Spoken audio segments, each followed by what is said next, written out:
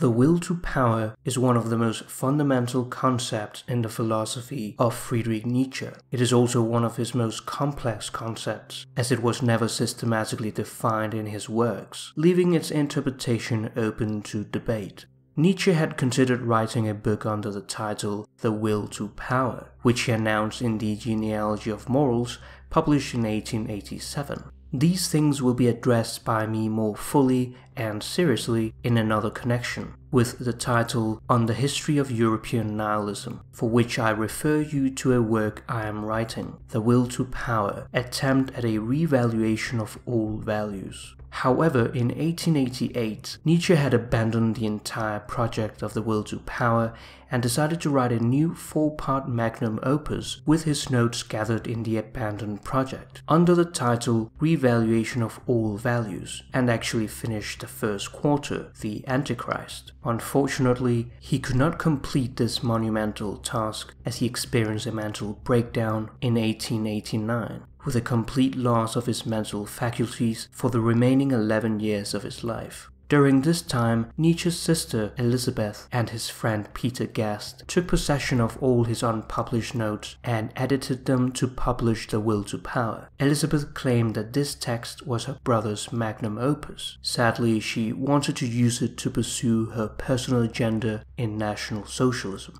This work has since then been superseded by an expanded second version containing 1,067 sections, which includes Nietzsche's original notes. This is what has come to be commonly known as The Will to Power. Although it remains a posthumously published work rather than a text completed by him, it is still an excellent anthology of selections from his notebooks. We will be focusing on what Nietzsche actually wrote and published himself during his active years, as well as making some references to his unpublished notes where it is appropriate.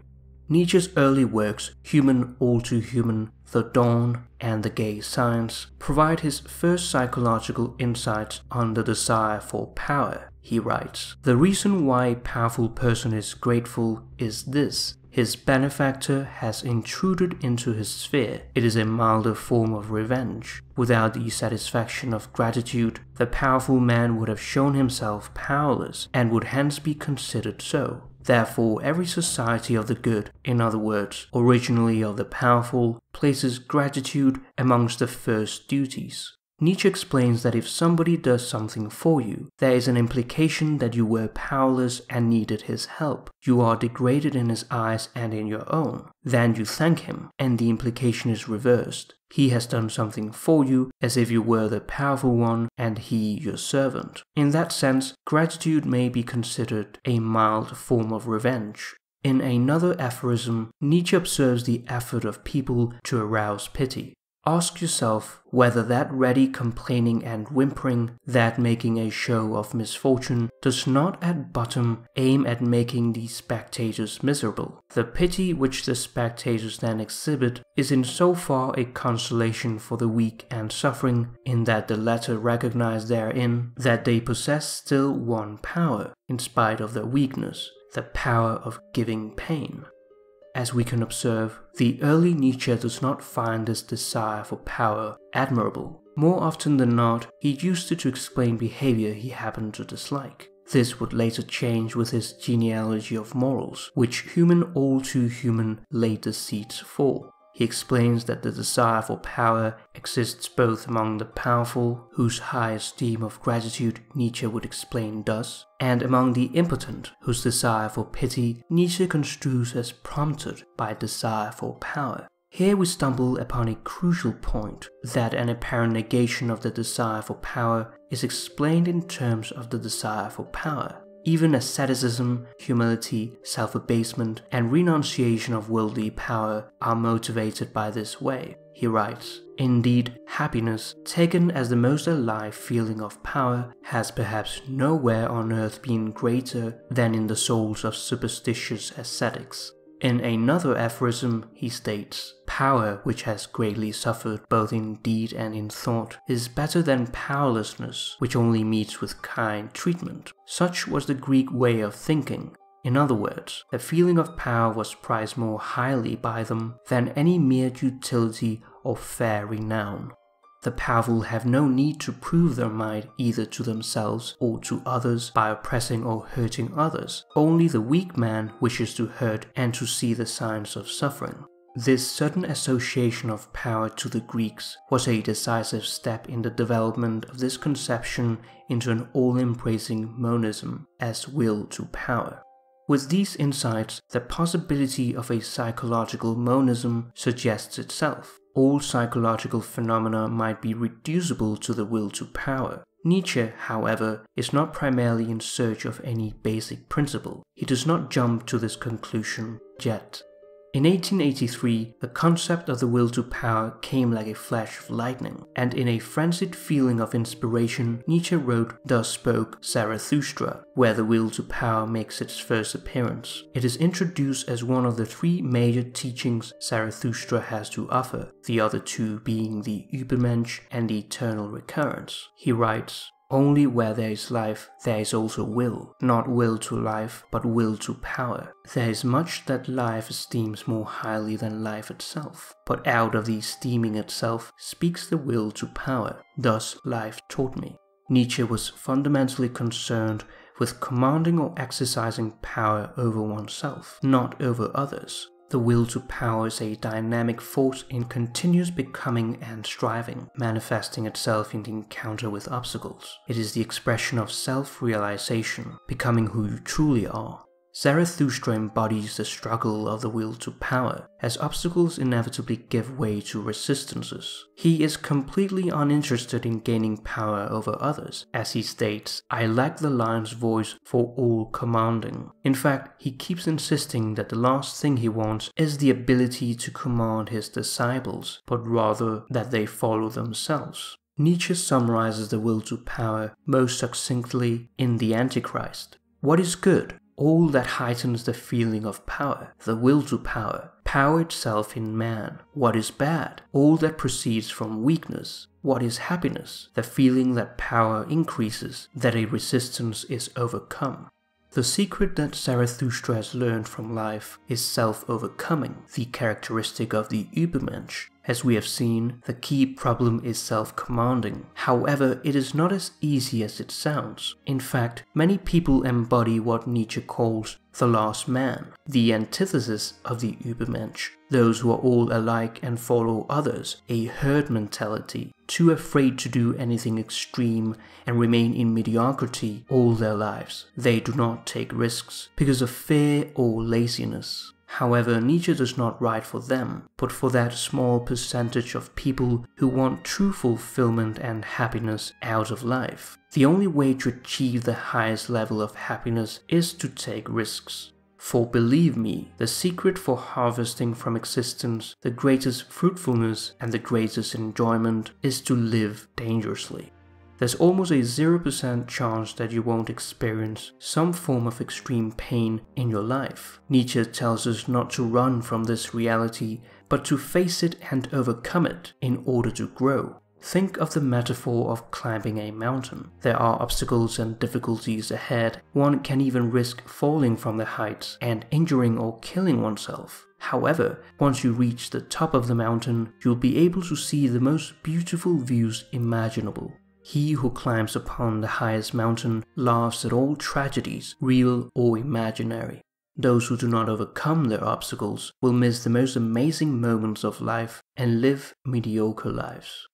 Nietzsche's concept of sublimation is key to understanding the will to power. He believed that a sexual impulse, for example, could find satisfaction in the attainment of something else, such as creative spiritual activity, instead of being fulfilled directly. One of his main critiques of Christianity is that it did not sublimate the instincts, but rather repudiated them. As the instincts are what makes us human beings, it is against life itself, contrary to the will to power, in which instincts are the main drive force in humans. This contrast of the abnegation, repudiation, and extirpation of the passions on the one side and their control and sublimation on the other is one of the most important points in Nietzsche's entire philosophy.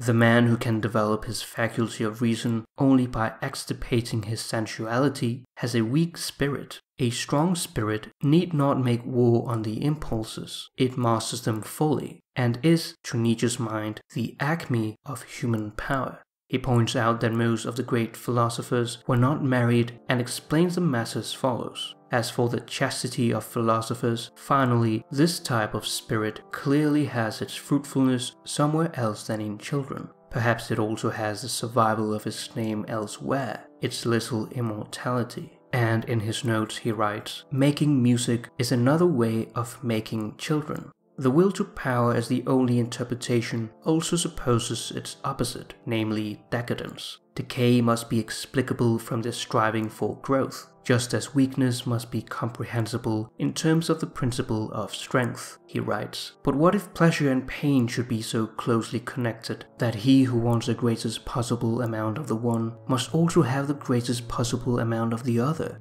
That he who wants to experience the heavenly high jubilation must also be ready to be sorrowful unto death? Human beings do not seek pleasure and avoid displeasure. They seek an increase of power, which is confronted by displeasure as an obstacle to their will to power. It is therefore natural for human beings to have a continual need for displeasure in order to grow.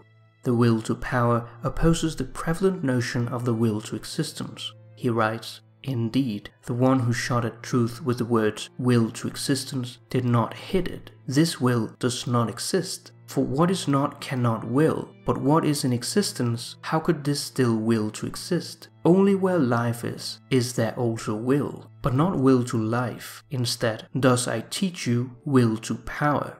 In Twilight of the Idols, Nietzsche considered himself an anti-Darwin. Darwin proposed that we evolve through natural selection, whereby one's ability to survive will leave the most copies of itself in successive generations. Herbert Spencer, a follower of Darwin, coined the well-known phrase survival of the fittest. However, unlike Darwin, he believed that all living beings seek first and foremost self-preservation. Darwin does not propose self-preservation, but rather that behaviors that are advantageous are the ones preserved in natural selection. Thus, Nietzsche misattributes self-preservation to Darwin. In The Gay Science, Nietzsche writes, to will to preserve oneself is the expression of distress, of a limitation of the genuinely basic drive of life, which aims at the expansion of power, and in this willing frequently risks and even sacrifices self-preservation.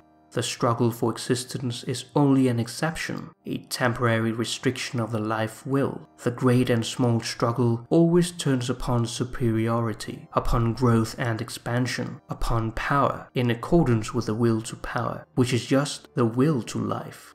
What is clear is that Nietzsche's survival is not merely self-preservation, but is primarily struggle for increase of power. Everything strives for power for the most unconsciously. Beyond Good and Evil has the most references to the will to power in his published works, appearing in 11 aphorisms. Nietzsche reiterates that life is not self-preservation. Physiologists should think before putting down the instinct of self-preservation as the cardinal instinct of an organic being. A living thing seeks above all to discharge its strength. Life itself is will to power. Self-preservation is only one of the indirect and most frequent results. Furthermore, in his notes he writes, it can be shown most clearly for every living thing that it does everything not in order to preserve itself, but to become more. Just as a tree will naturally grow to seek its roots and gain resources, so will a person seek to develop his health, wealth, strength, and status, which are all expressions of his will to power.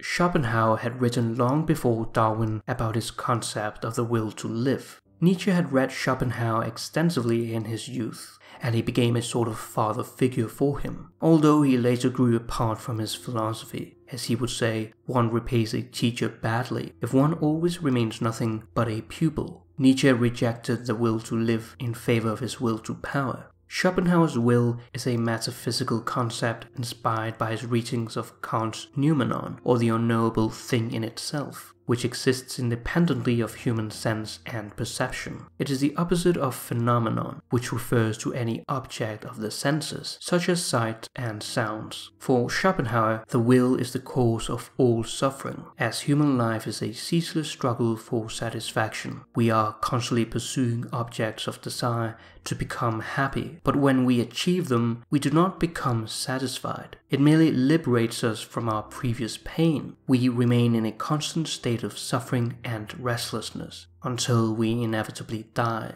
Thus, the pessimism of his philosophy. Nevertheless, he does believe that we can achieve momentary bliss and peace of mind, whereby the will ceases its desire of striving. This comes from aesthetic experiences such as music and art. However, the only way we can free ourselves from our miserable existence is through the total negation of the will and lead an ascetic life in order to minimize suffering. Nietzsche, as we have seen, embraces suffering, as it is precisely what helps us grow in life. Pain is necessary and not to be devalued. Since obstacles cause pain, we must overcome them so that we can advance our power. As he says in one of his most popular phrases, "What doesn't kill you makes you stronger." As an experimental philosopher, Nietzsche sought to break with the delusion of the metaphysicians who believed that they could solve all of life's riddles with one stroke, with one word, and become unriddlers of the universe. He claims that philosophers' will to truth, in other words, their apparent desire to dispassionately seek objective, absolute truth, is actually nothing more than a manifestation of their will to power. Will to truth, you call that which drives you and makes you lustful, you wisest ones. Will to thinkability of all being, that's what I call your will. You first want to make all being thinkable, because you doubt, with proper suspicion, whether it is even thinkable. But for you it shall behave and bend, thus your will wants it. It shall become smooth and subservient to the spirit, as its mirror and reflection. That is your entire will, you wisest ones, as a will to power. And even when you speak of good and evil and of valuations, you still want to create the world before which you could kneel. This is your ultimate hope and intoxication. In Beyond Good and Evil, Nietzsche tells us to suppose that we succeeded in explaining our entire instinctive life as the development and ramification of one basic form of the will, which includes everything from procreation to nourishment. If so, the world seen from within, it would simply be will to power and nothing else. Some interpreters have emphasized this view of the will to power as a metaphysical general force underlying all reality, making it more directly analogous to Schopenhauer's will to live. This brings some confusion as Nietzsche is against metaphysics. Many Nietzschean scholars have insisted that the will to power is less metaphysical and more pragmatic than Schopenhauer's. While Schopenhauer thought the will to live was what was most real in the universe, Nietzsche's will to power can be understood primarily as the key concept of a psychological hypothesis, as well as a useful principle for the purpose of the individual's life. However, we cannot deny that Nietzsche views it more and more as a basic force of the entire universe in his later life. What can we make of this contradiction? Martin Heidegger's work continues to have an enormous influence on how Nietzsche's notion of the will to power is interpreted as a traditional metaphysical unity. However, there is a crucial distinction to be made in terms of metaphysics. Wherever Nietzsche rejects metaphysics, it is only the Platonic Christian tradition in which being is understood as fixed and static, such as Plato's world of forms or the Christian concept of heaven. Nietzsche's will to power symbolizes an eternal becoming, thus it does not possess a substantial, durable character. It is a monism in which even being is conceived as becoming. Being is thus not opposed to becoming, but rather becoming includes being. Keeping this in mind, it is possible to talk about the metaphysics of the will to power. A crucial point must be made in Nietzsche's concept of power. It is characterized by intrinsic relationality. Power is only power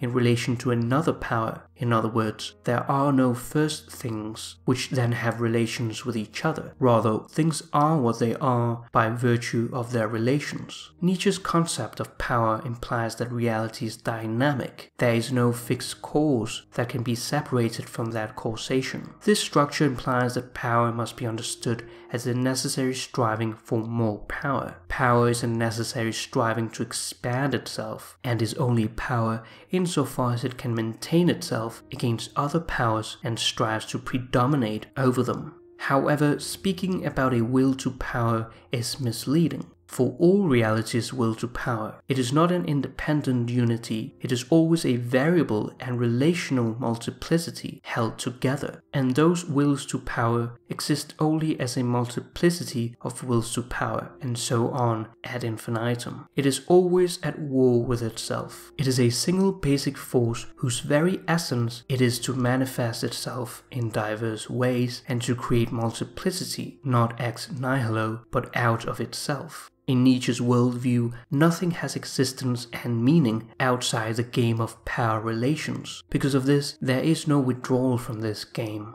This chaos is not mere burden that we have to overcome to survive or make our life easier. It also plays a very positive role. It is the basis of all creation and creativity. Without it, nothing novel could emerge. One must still have chaos in oneself to be able to give birth to a dancing star. To conclude, Nietzsche's conception of the will to power is not primarily a metaphysical principle. His central concern is with man, and power is to him above all a state of the human being. The projection of the will to power from the human sphere to the cosmos is an afterthought. Wealth and military might were never signs of great power to Nietzsche's mind, and he realized fully that power involves self-discipline and self-overcoming. This is, in fact, the central point of the will to power.